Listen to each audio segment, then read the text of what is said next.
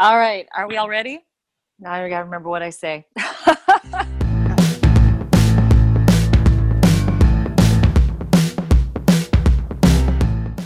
Hey, welcome to HR Wonder Women with Wendy and Ann. This is Tamara Rasberry, and I hope you enjoy the show. Welcome to the first installment of HR Wonder Women for 2019. Wendy Daly and Ann Tompkinson here to kick off another year, and we are super excited to kick off with Tamara Rasberry this time for the month of January. Super excited about that. Ann and Tamara both hail from DC right now, and you guys got to hang out at the D&I conference last year. Is that right? Yes, we did. We only hang out when we're not actually in DC. Tamara is right. That's kind of our thing. We live about 15 minutes away from each other, and we see each other at out-of-state conferences. I love it. I love it. Well, I'm super excited to get this kicked off for 2019. So I will turn it over to Ann for our introductions. Great. Thank you, Wendy. And I will say that Tamara and I do occasionally see each other locally. We are both active in the DC SHRM, our local chapter, which is where we first met.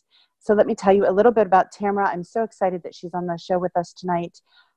Tamara Rasberry, SHRM CP, PHR, is the principal HR consultant for Rasberry Consulting, LLC, and currently serves as the HR manager for a national nonprofit organization.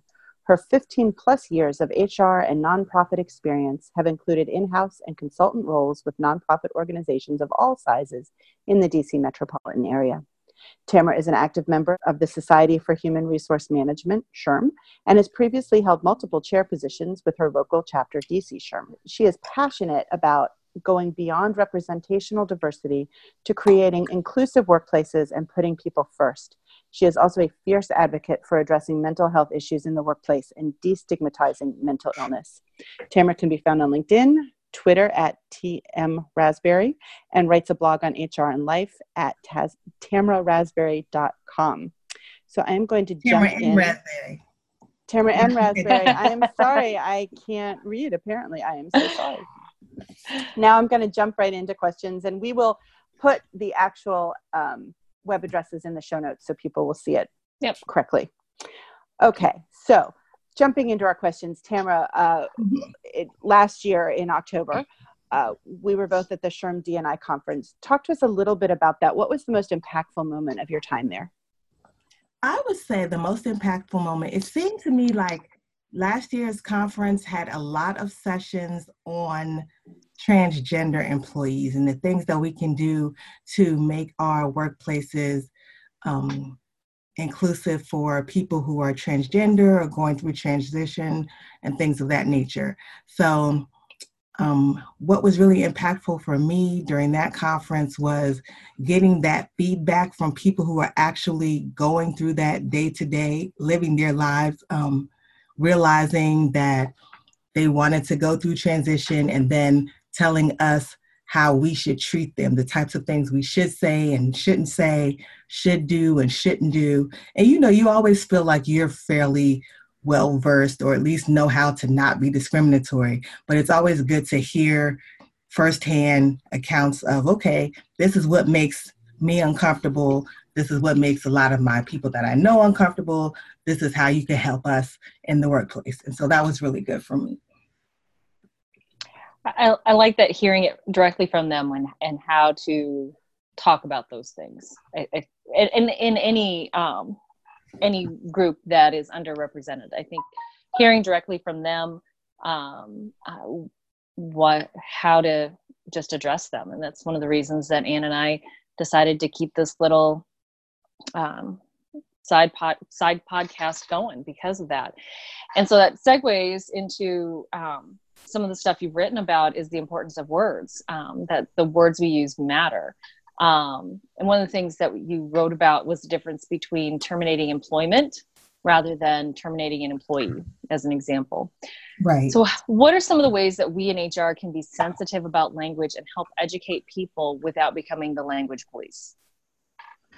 I think it goes beyond us in HR and just us as human beings, how we speak to people in general and the words that we use in general, and making sure that when we speak to people, we are addressing them as individuals and not as a certain adjective or a certain part about them. It's just like how when we talk about coaching and we say address the behavior, not the individual. You know what I'm saying? Like how you speak, the words that you use impacts how someone is going to receive your message. So I think if we go beyond thinking about, well, how should we say this because we're in HR, and just think about how should we talk to people in general, that will take us farther. Yeah, no, I really like that. Just thinking about being a person talking to a person and really seeing that person and making sure that they know that they're seen. Exactly. Which kind of goes right into the next question. This is going very smoothly. Shortly after the D&I conference in October, you wrote a blog about creating safe spaces for people to talk to us, and it was certainly written for HR at that point, right? And in HR, we need to make sure that we're not the barrier, that people feel like they can come and share their stuff with us, because we can't do our job of protecting people and making things right for people if we don't create a safe space for them to share with us to begin with. You've also written before about the need to be more open in society about mental health issues that so many people face. Your bio even said you're a fierce advocate. What are some tangible kinds of things that HR can do to create safe environments so that employees who do have mental illness get the support that they need in the workplace? I think one of the things that we need to do is, like say, for example, when we're going through benefits enrollment, when we're finding or selecting benefits providers or vendors, looking not only at, how much it's going to cost the organization and things like that, but also what types of providers they have. Do they cover mental illness? Are therapists covered, or how much would employees have to pay out of pocket? Because a lot of times I think we focus on the physical health benefits and of course the financial impact to the organization. But I also like to make sure, okay, is mental health covered? Because I don't want anyone to have to feel like the cost is a detriment to them receiving access. So I like to try to make sure that that's covered under our insurance plans. I also speak freely about mental health issues. I have posters in my office speaking about, 1 in 5 individuals in America suffers from some type of a mental health issue, things like that, so that it's open, so that people feel like, if anything, I can talk to Tamara about this if I can't talk to anyone else. But I want to make it so that I'm not necessarily the only person they can talk to, but if I am the only person, at least they know that I'm that person. And I just like to make it a part of regular conversation. I don't only talk about it during Mental Health Awareness Month or week. I talk about it all the time. And I think the more we have those open conversations, the more people feel comfortable sharing. Yeah, no, that makes so much sense. And I'm guessing too that when you're looking at, like, just thinking about selecting benefits and looking at that, then when you're sharing during open enrollment about what the plans offer, you're not just waiting for somebody to sort of quietly come up and say, but what about mental illness, or what about therapy? That you're just saying, and like, this is what the copay is for an emergency room visit, and this is what the copay covers for mental health visits, and just putting it right out there, right? Right, because someone is not always going to ask, and if they don't ask, it doesn't mean that it's not covered, but they might not realize it if they're just waiting. You know what I'm saying? Sometimes people just aren't comfortable asking. So I think it's very important to put it out there the same way that you put, your prescription copay is going to be $20. You put everything else out there too, so that people are aware. Well, and we can't wait for people to ask. If we put it out there and we make it normal, right, that and that's what so much of this is. And if we put it out there as a normal thing, then people are going to be more comfortable talking about it. And that's what we need to have, is exactly get people comfortable about talking about those things. Because needing to see a therapist is no different than needing to go to the emergency room. you know. Exactly. Yeah. Right. Definitely. And another thing, so we're going to stay on this health topic a little bit, which is great. I love talking about this. You're passionate about addressing the health disparities that people of color experience. What are some things that we can do in HR, or what should we be doing in HR to help that? That's a good question, Wendy. I'm not even sure that it's an issue that HR would be able to address in general, because it's a systemic issue. Mm-hmm. It's not even something that would be based on, the benefit provider that you use or your organization. It's based on just the attitudes and the behaviors of certain medical providers and the things that they're taught and not taught when they're going through school, and the biases that they have. It's really deep. So I'm not sure that it's something that we, quote unquote, as HR professionals could deal with. But one thing that I do know is that if I had an employee come to me and say that they've experienced some type of a discrimination from a provider, I would make sure that I dealt with it. I would make sure that I reached out to my vendor and, had a conversation about it. But other than that, I'm really not sure. So what can we just as people do? Like, never mind that we're in HR. What can we as people be doing about an issue that's this deep and this systemic? How do we disrupt that system? I think it really comes down to talking about it, because I know that there are a lot of things that happen to people of color that a lot of non-people of color aren't aware of. And it's not that they're okay with it or they would think it's right. It's that they just don't realize that it happens. So the more that we share these stories and, talk about it, whether it's with our peers, our colleagues, on social media, etc., then people will know that it's happening. And when people know that it's happening, it makes it easier to address. But it still has to be addressed kind of from a top level down. It has to be addressed in your medical schools. It has to be addressed in your hospitals, etc. But I think it's important that we're all aware that these types of things are going on and are not just like burying our head in the sand and feeling like it doesn't happen because it's not happening to you. Right. Yeah. Awareness is so huge. Which I think actually it kind of leads us into the next question. But it gets, because I think it's beyond health disparities, right? We need, the stories that people of color and other underrepresented people groups experience need to be brought into the general consciousness of society, right? And believed, and then treated as the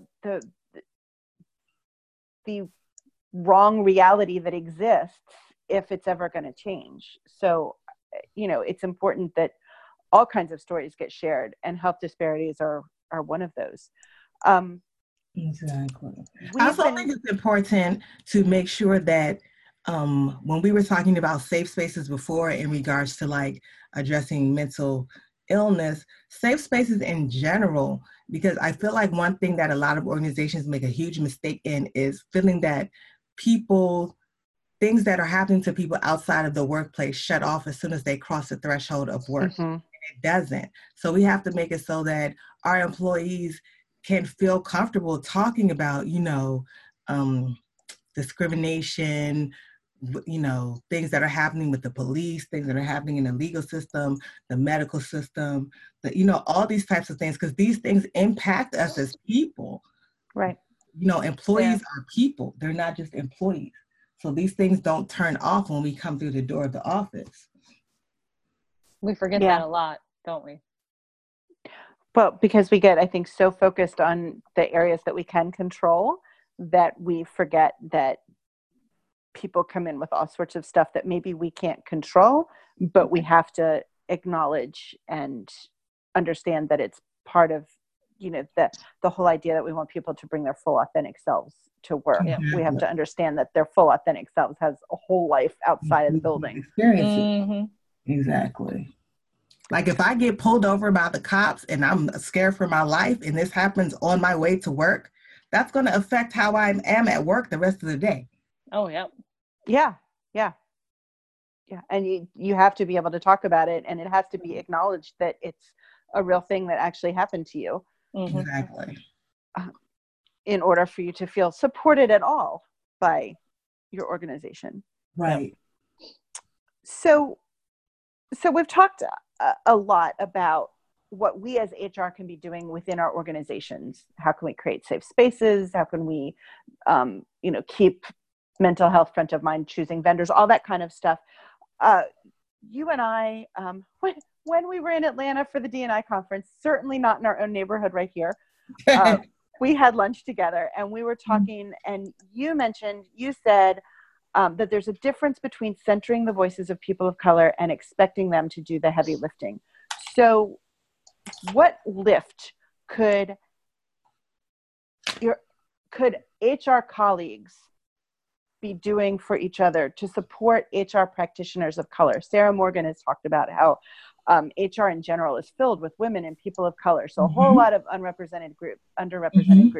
Absolutely. What can we be doing though? Like those of us who have more privilege, what can we be doing to do that heavy lifting for the HR profession? Oh, what I think of when I think of that is, we talk about all of these conferences and seminars and groups of influencers, et cetera, that are really wholly focused on, I don't know if I'm allowed to say white people. You are absolutely allowed to say white people. Yeah. If we have to dance around the language, nothing is ever going to change. Exactly. That are wholly focused, even I was talking to a colleague of mine the other day who's not even in HR, and she was telling me that she, in her field, she's gone to, diversity seminars where everybody on the panel was all white males, so that's a thing where when you talk about the people who have the privilege or the people who are being addressed, making sure that they then open up the door for someone else and say, great, thank you so much for inviting me to this. I appreciate it. However, I think this person would either be a great addition to the panel or would be a better person to speak about this issue, like not being afraid, like not living in your ego to the point where you feel like you're the only person who can talk about something, and opening it up and realizing that there's other people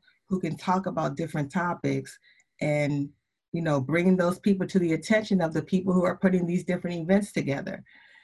And I also think that when we talk about the heavy lifting, one of the things that we talk about as Black people in general, people of color, I'm really not fond of saying people of color because I feel like it's very broad. I really just like say what the people are, but I think one of the things that we deal with in general is expecting to be the representative of our group or have all the answers for our group and teach people how to treat us, or have all the answers without people taking the time to kind of find things out for themselves. And actually, you guys know Victoria Milian. He had a very, very great post on Facebook the other day about this topic, about not being expected to be the representative person to give all the answers about what it's like to be a person of color. However, not having an issue if someone comes to you and says, hey, I have a question about this. Do you mind asking, answering this question or whatever, but just not it being that expectation that, okay, you're a member of this group, so you know what I'm saying? Be my answer person. Like it's a lot of weight. It's a lot of, stress on people. We have enough stress. Yeah, I was thinking about this. I read an article the other day by a woman with an invisible disability in tech, and she was just talking about how like there's so much negotiating to do to get accommodations that she needs, that then she feels like she's used up all of her social capital, and then it's hard to ask for like a raise or whatever. And I was just thinking, right, when you have to use so much social capital just to negotiate for the things that bring you any sort of equity Right. then it's hard to then go beyond that and say, well, I want that promotion, or I want that raise, or I want that extra, that somebody who doesn't have to spend their social capital on just Right. getting to equity gets to do so much more easily. Oh my goodness. That's so true. That's so true. And I think we have to work on that as practitioners. A lot of this stuff has to do with, organizational culture Mm-hmm. and how we're making people feel, because no one should feel like they can't ask for a raise or a promotion that they rightfully deserve because they've also had to ask for this other thing. Mm-hmm. Right. But I think it takes leadership to make sure that people don't feel that way. Agreed. We I feel can't. like a lot of times leadership does not walk the talk. Leadership likes to say, oh, we're a great place to work. We're diverse. We treat people great. But then when it comes down to someone actually needing something, it becomes a problem. No, I agree with that completely. We have to stop waiting. I think we have to stop rewarding and or making people ask for those things.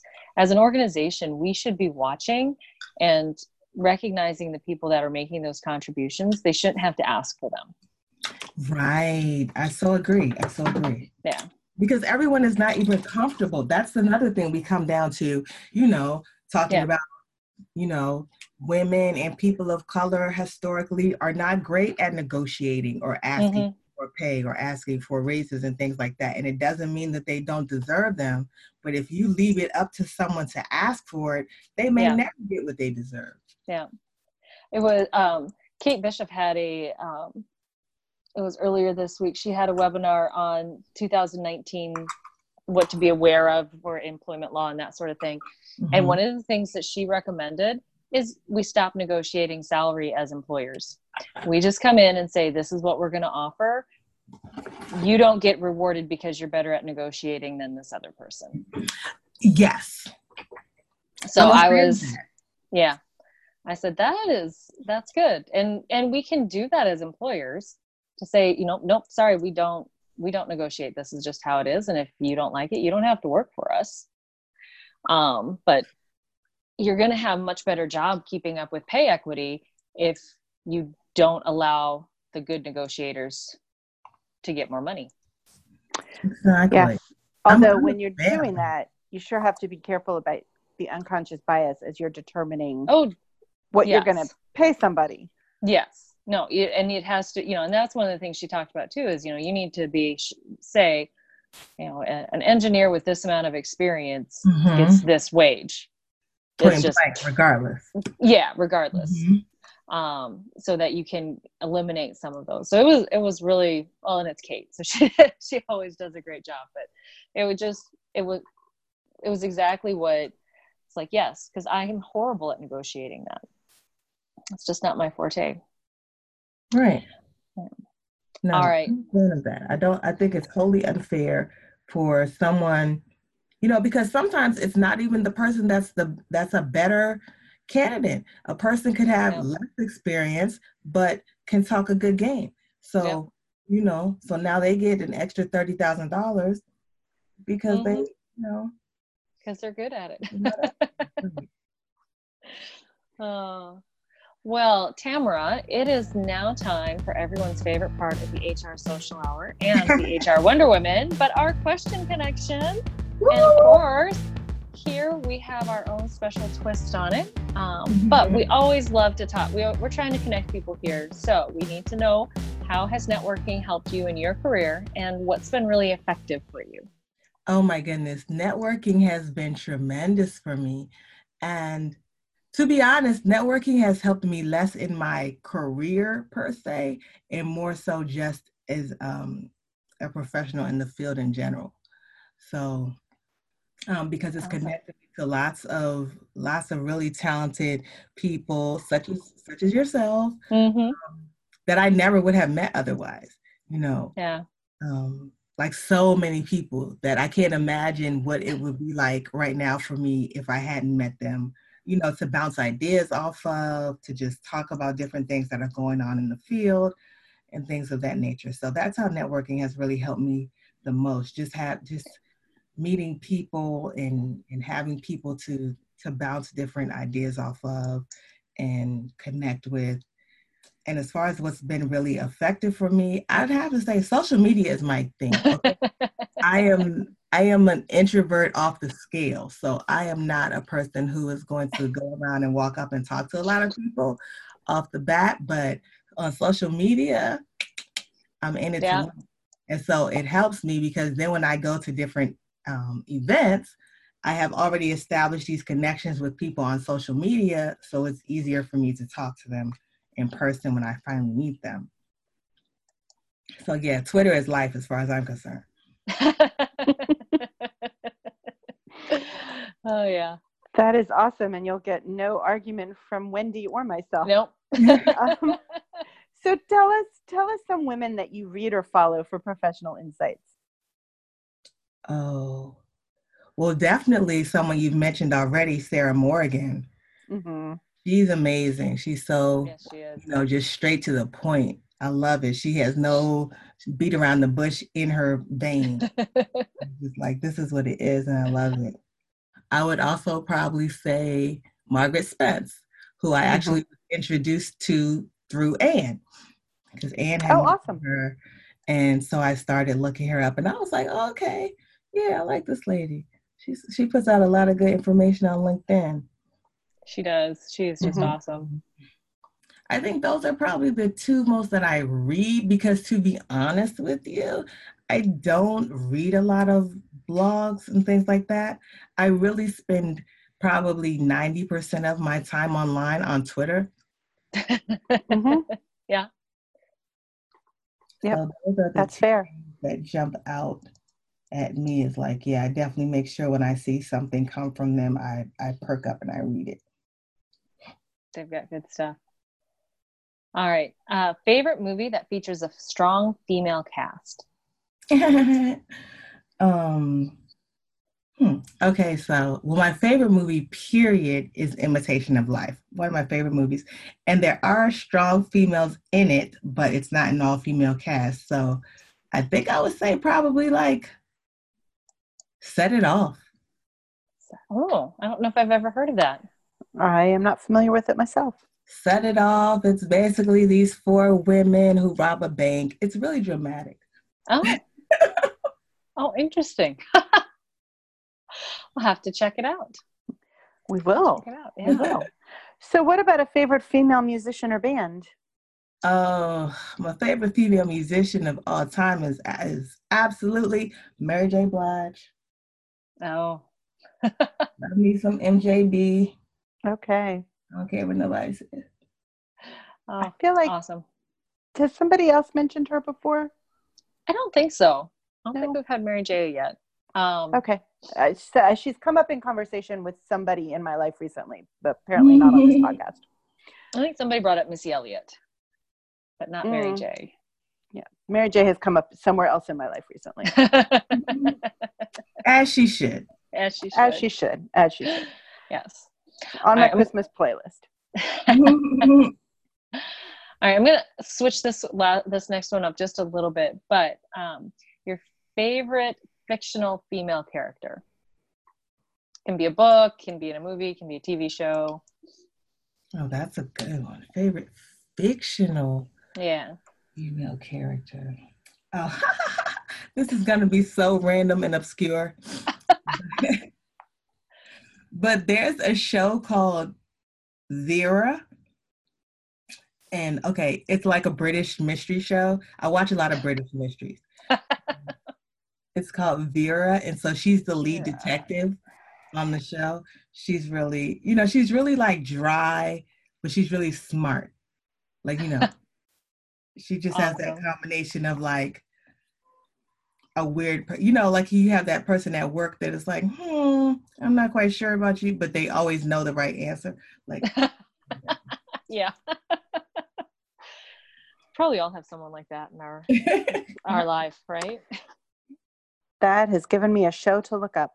Yes. All right. So Tamara, tell us what you like to do outside of work.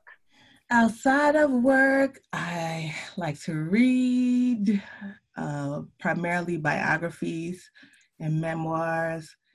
I like to watch my British and Australian mystery shows, and my reality TV shows. I like to shop. And then, of course, I like to spend time with my beautiful granddaughter. Yes. She's so Because pretty. grandchildren are the best thing ever. Ever. Ever. Oh, that's so awesome. Well, Tamara, you have survived our conversation, the question connection, the whole bit. And it was so much fun chatting with you tonight. It's been much too long since we've chatted.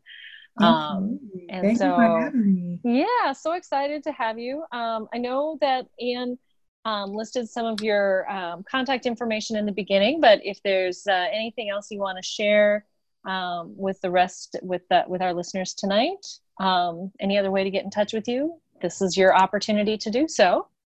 Well, like I said, Twitter is where you can always find me. So I am at TM as in Mary, Rasberry, RASBERRY.